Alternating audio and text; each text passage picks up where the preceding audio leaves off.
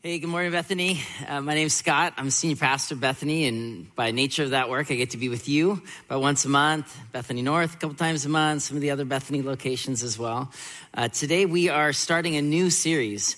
We've been in a series about something very different called Restoration, Life in the Spirit Amidst Racism. Really good body of work we're concluding. And now we're starting a different series, 3 weeks on Sabbath, about what God has for us in this rhythm of renewal and restoration, and how last 5 weeks pair with the next 3 weeks. You're like, how are we going to get there? We're going to get there today, because the work for us as a church has never been more important. But if we don't enter into the Sabbath rest, if we don't learn to be renewed by new habits of discipleship, of resting into God's presence, we will be working from the flesh and not from the God's Spirit. And so in that regard, there's never been a better time to preach about Sabbath, because we're so mindful of the work that remains. But what is God encouraging us of a healthy rhythm, being people of Sabbath rest? So let's pray and dive in. Jesus, thank you so much for a moment to consider what your scriptures have invited us into, this divine invitation of Sabbath, this divine rhythm, God, that our work will matter and we're to do it with all of our will, but that there needs to be space, God. Like in a musical movement, there needs to be some space in order to rediscover our identity, that we are not human doings, we are human beings. And so, Lord, open us up now to hear from you, not from a place of judgment or condemnation, but of divine invitation. Lord, teach us about Sabbath as we consider your rhythm.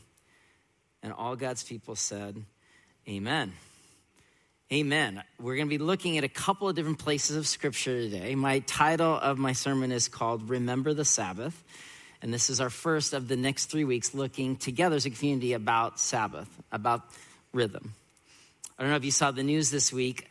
The word of the year has been released from UK-based Collins Dictionary. The word of the year, they do this every year. This year, 2022, the word is permacrisis.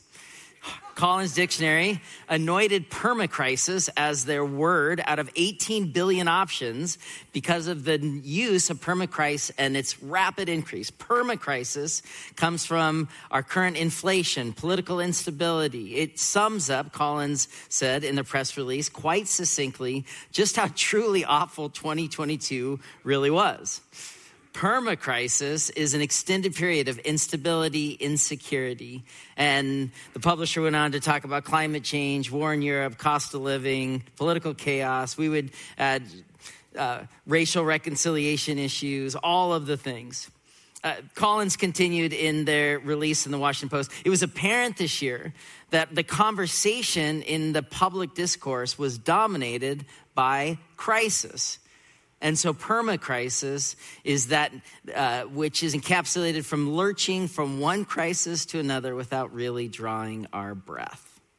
Lurching without breathing. Permacrisis. Sorry to be the bearer of bad news. HarperCollins, not myself.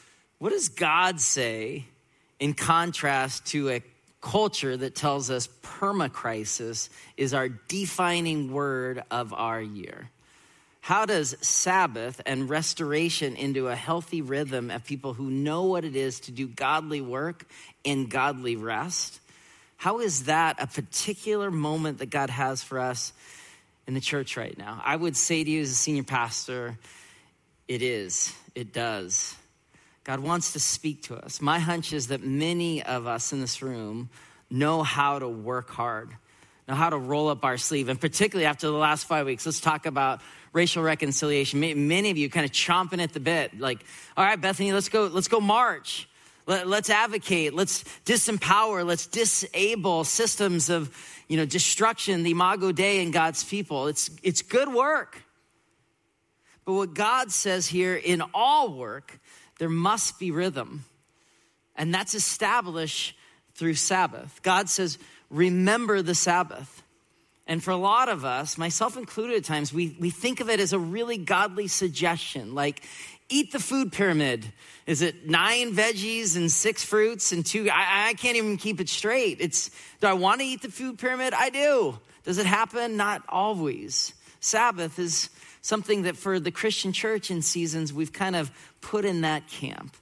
But God says, remember the Sabbath. Without it, we become anxious. We become afraid. We become compulsive. We become a less godly version of ourselves. And so the invitation to remember the Sabbath is not a word of judgment or condemnation, but a divine invitation. You, as the beloved of the Father, some of you, God just says, I miss you. I want to be with you. I want to help you discover, as Jesus says, the life that's really life. And so when we remember the Sabbath and put it into practice as God's people, we remember our true identity. We rediscover our life. And so as we launch this series, again, you're going to get just a portion of it today. You're going to hear more over the next couple of weeks. But as we launch the series today, I want to launch with 3 key assertions about Sabbath. And promise you that this stuff I'm teaching you has been very much working on my own life this week in ways that have felt inviting and ways that have felt convicting. I'm going to be there in just a moment. But we've got to learn this together. So 3 key assertions about Sabbath that we'll look at today. That Sabbath enables us to rest, truly rest, godly rest. And second, Sabbath enables us to worship together. We're going to talk about the communal nature of Sabbath. And finally, Sabbath enables a new rhythm of both resistance and renewal. So let's begin here at the beginning. Sabbath enables us to rest and reconnect to God and others. Sabbath is a gift that maybe we've never needed more. And as you look at Genesis and Exodus, different places, you see that the gift of Sabbath was baked into creation from the beginning. That from the beginning, God's like, I'm going to give you a rhythm because you're going to need it. It's not an accident. I'm inviting you to a divine rhythm. Look here at Genesis. God saw all that he had made, looking over creation. It was very good. There was evening, there was morning, the 6th day. And thus the heavens and the earth were completed in all their vast array. By the 7th day, God had finished the work he'd been doing. So on the 7th day, he rested from all his work. And then God blessed the 7th day and made it holy because on it he rested from all the work of creating he had done. Different story for a different day, but you can unpack Genesis 7. Even the first days, 1 through 6, there's an evening and there's a day. There's an ending and there's a beginning. But Sabbath it's not limited in such a way.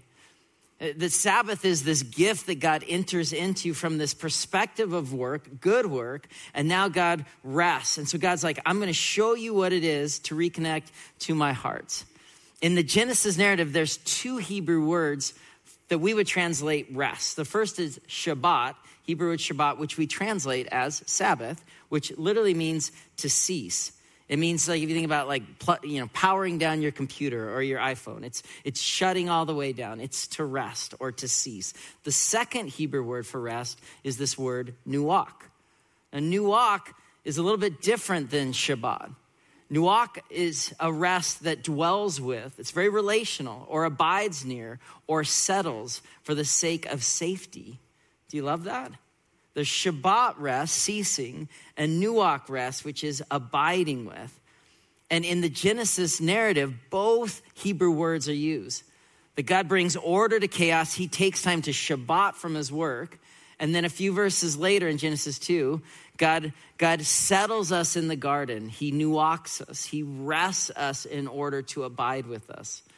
So from the beginning in the created order, there's this rhythm of rest, of Shabbat, of nuach. We rest in order to dwell with God, to remind ourselves that God dwells with us.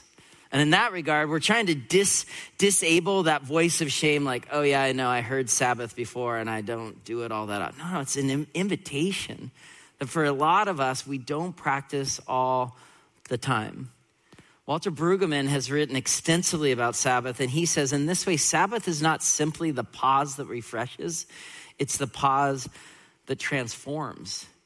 Like this kind of rest, real Sabbath rest, shutting down your phone, being present to God in others, really worshiping, being outside in nature, giving yourself a unit of time, potentially even a full day. Like that kind of rest will transform you. And it enables you to go into your new work week feeling empowered, feeling encouraged. Rest is not a once a year vacation. It's not, hey, let's get out our phones and book our trip to Maui.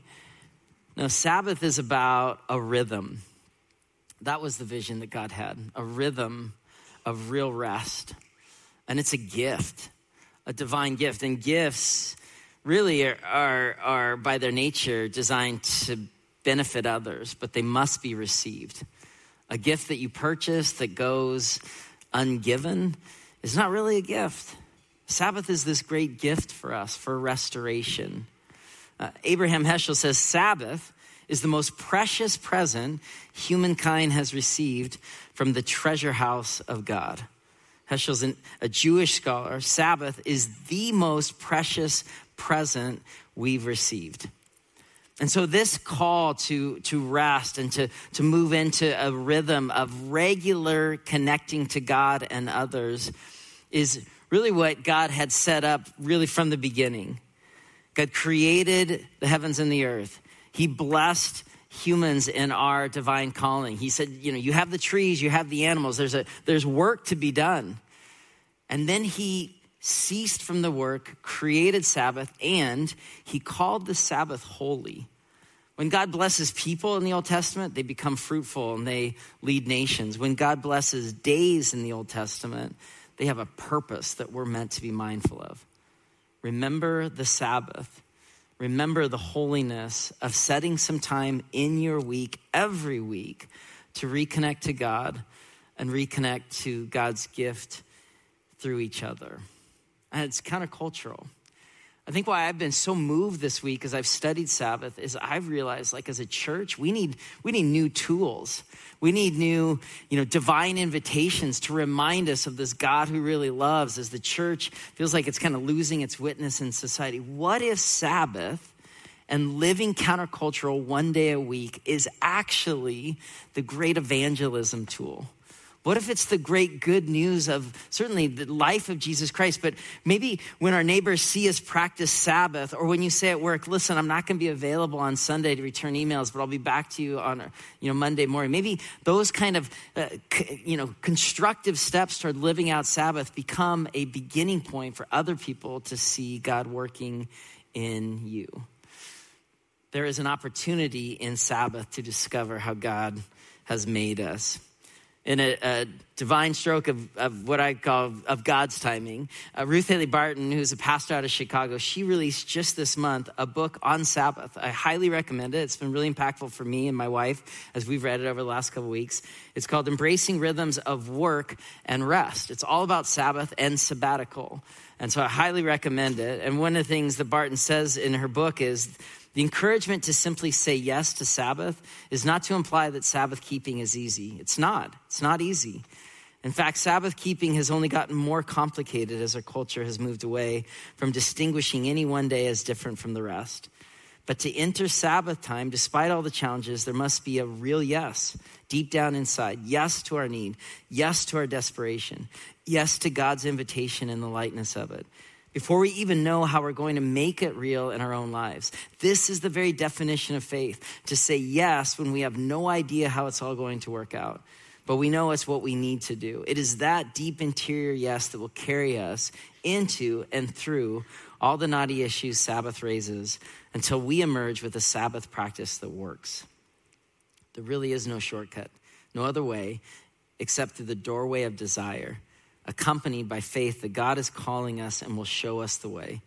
In this process, we learn for ourselves that yes, indeed, Sabbath is the most precious present humankind has received from the treasure house of God. She quotes Heschel there. It's a gift. It's not easy. And every one of you in the room right now has an obstacle or a barrier that's very real. The young parent in the room is like, are you kidding? Like we don't go 10 minutes. We don't go 10 seconds sometimes without a need or request. What does that look like? New career people, startup people, students. I get it. All of us, it's going to be really different. But I'm telling you that each of us is called to make a Sabbath practice that'll work. And my hope is that we leave here with this growing desire. Like Barton writes, there's no other pathway through the doorway of desire. And oftentimes we come to a place of rest when we're finally there, if we actually can practice Sabbath, so wrecked by our pace that's hard to enter into. I'll tell you a story from my life.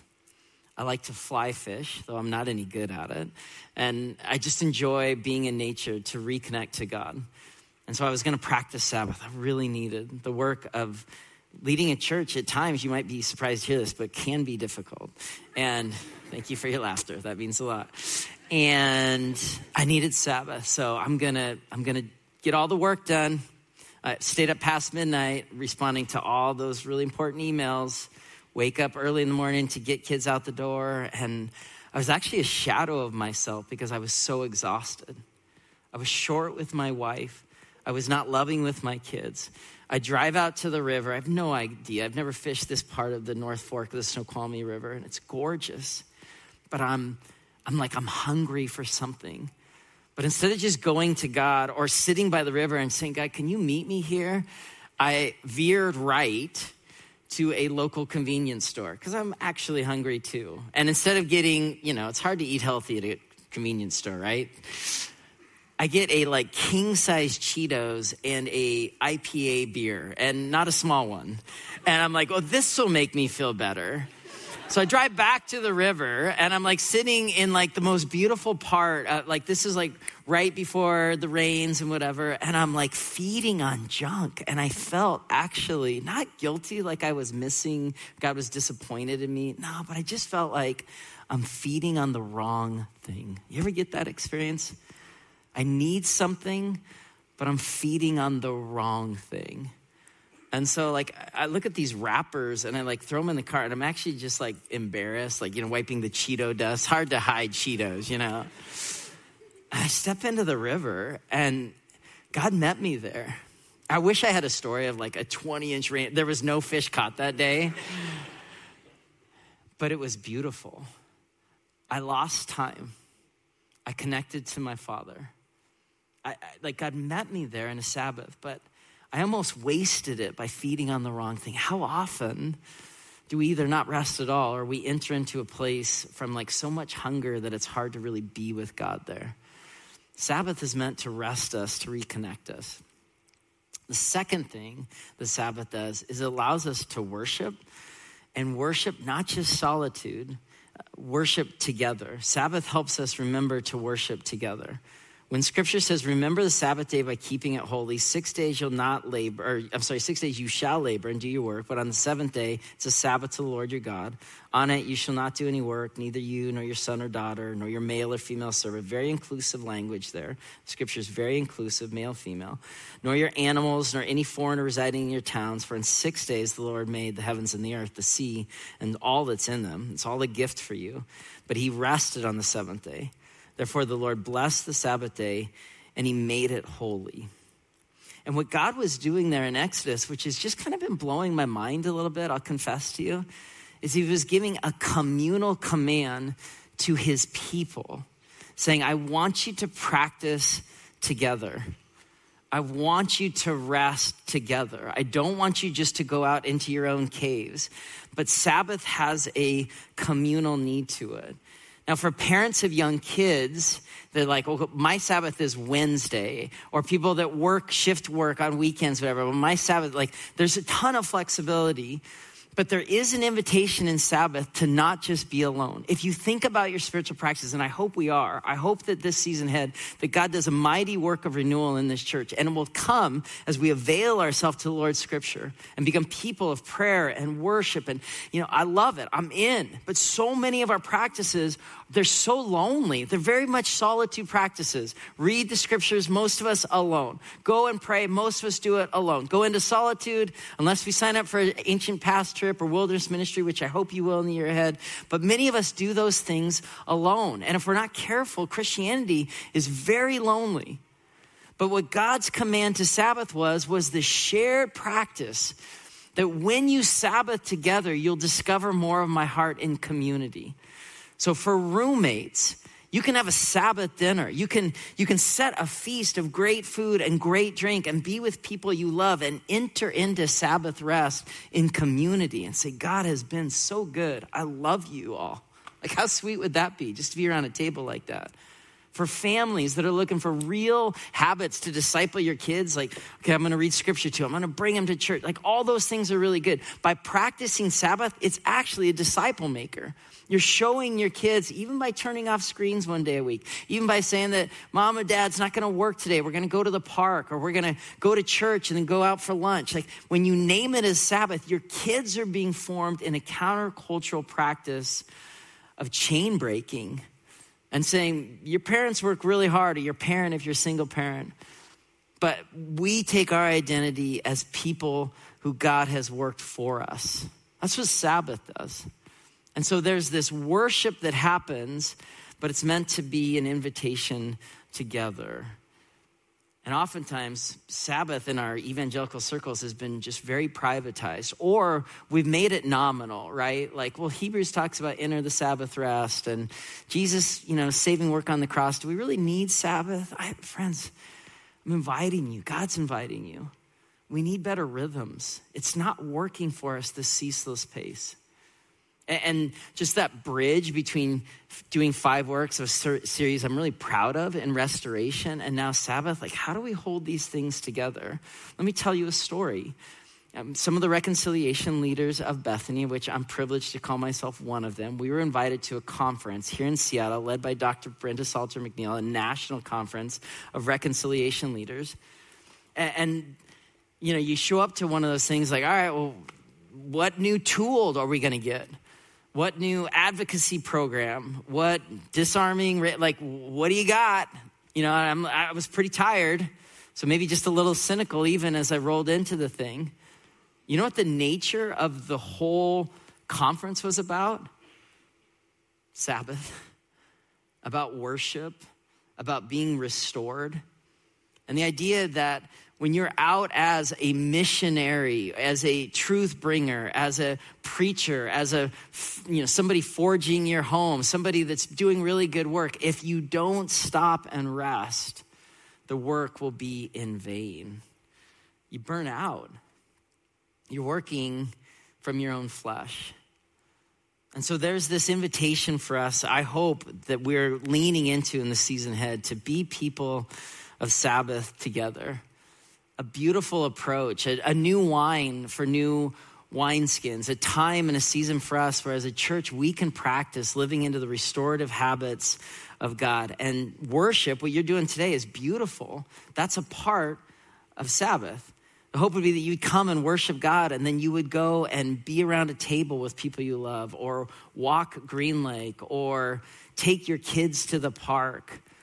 Watch a football game if that brings you great joy. But as John Wayne and I were talking earlier, even sometimes like the things that like, oh, I need to go get that, Cheetos and beer to sit by the river. Like sometimes we're feeding on the wrong stuff. So just consider, God, where do you want to restore me today? And invite God into that and have conversations around that. That's why one of the most powerful Sabbath practices is literally just lighting a candle and saying, God has blessed us. We are going to take this day or this time we've set aside and be thoughtful of all of God's gifts. Sabbath helps us worship.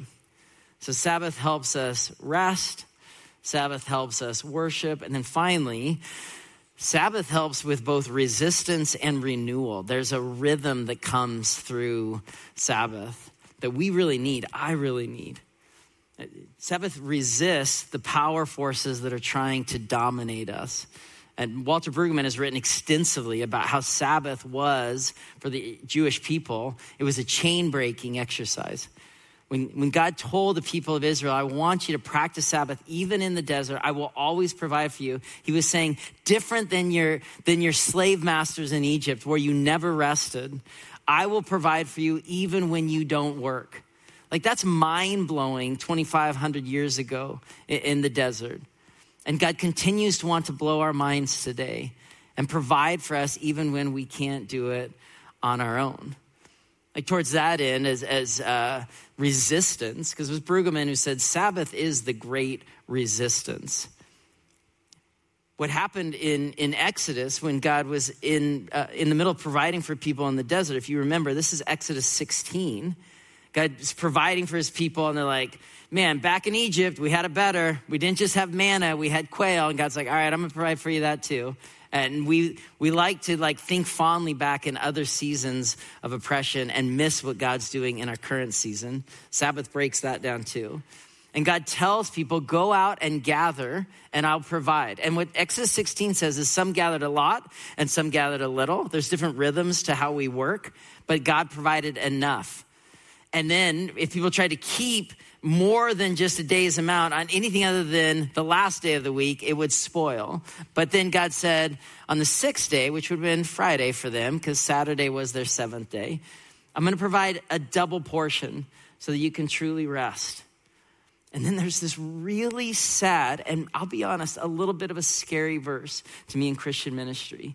Exodus 16, but on the seventh day, even after God speaking to them from the cloud, even after God leading them across the Red Sea, even God doing all these things and just saying, I want you to rest. It says in Exodus 16, but on the seventh day, some went out to still gather manna, but there was no bread that day. I find that really scary because for some of us, we just don't stop. But it's convicting and encouraging that even in those days where they search without ceasing, God knows what they need. And it said there was no bread on the seventh day. As we practice Sabbath, it says we're leaving the old system that all that gives us value is what we do. Sometimes I think as men, we're a little bit worse than this by women, but it's like, oh, you meet someone and what's the first thing out of our mouth quite often? Oh, what do you do? We assess people by their labor. We attribute value to their title. As people of God, we have a divine invitation to take our identity somewhere else, from something else, from God himself. Adele Calhoun said it like this: if you aren't resting, you're a slave to something. So this is what Sabbath does. It allows us to be chain breakers. Ruth Haley Barton again. She writes, we tend to think of Sabbath as being mostly about rest and replenishment, and it is. But if that's all we emphasize, it could come across rather soft. For those who were first given the gift of Sabbath, it was so much more than that. It was a sign, symbol, and lived reality of their resistance to and liberation from oppression. So friends, Sabbath is the great resistance to say, I am more than just who I work for.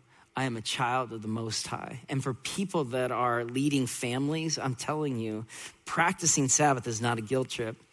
It is a formation practice. So let's learn to practice the resistance of what culture says our value is by practicing Sabbath. And the final kind of thing about rhythm of Sabbath is Sabbath really does renew us. Time and time and time again, God says in the scriptures, enter into my Sabbath rest. Don't miss it. Don't miss what I'm doing because you don't stop to be renewed. So let me just ask you, you can consider this in the days ahead. Are you practicing Sabbath? Do you trust God, not just with your money, but with your time? Are you present to God in a regular fashion, not just on a quarterly or annual vacation? How might God be wooing you to practice Sabbath, to lean into some rest into the season ahead? The work's never been more important.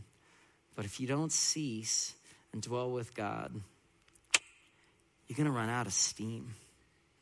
You're going to run out of energy. I've spent a lot of my time in the last 12 years serving this church. I love it. I'm really proud of a lot of things we've done. Just helping build this building. I was here when we sold a house. We got to give 10% to build this building. We sat right there when Richard preached a sermon when our son died. We have worshiped in plenty and we have worshiped without plenty. And I feel like at times I haven't been a good leader with enough Sabbath practices. Years ago when we were starting Bethany North and meeting people and preaching the word, and I'm an MDiv student and running a business on the side, no rest, no Sabbath, I was out doing the good work of the gospel and missing those right in my very family.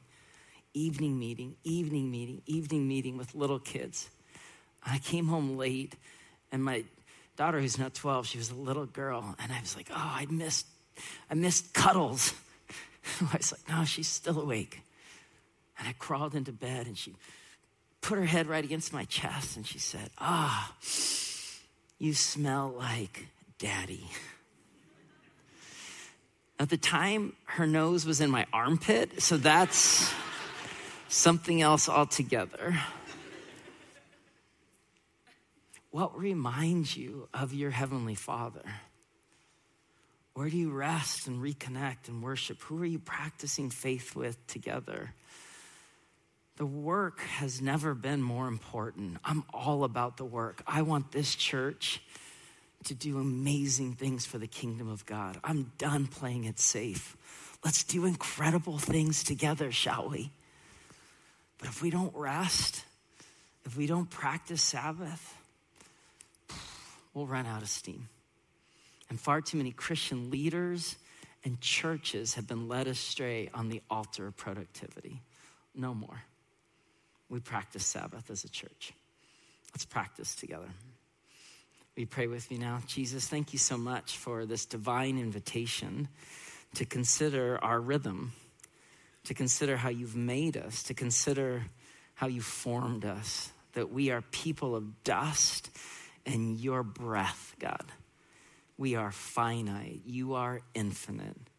And so, God, from this place of desire and hunger, will you woo us back to consider our rhythms, to consider the work that we're doing, and may it be a blessing to you and the world around. But God, may we consider where we're entering into your rest, how practically we're setting down the work to model that our dependence is on you, and picking up habits of inhale and restoration and renewal by resting in your presence. God, inspire these people today to go for a walk, to shoot baskets, to draw pictures, to take a nap, to rest in your presence. Lord, we love you, and all God's people said, amen.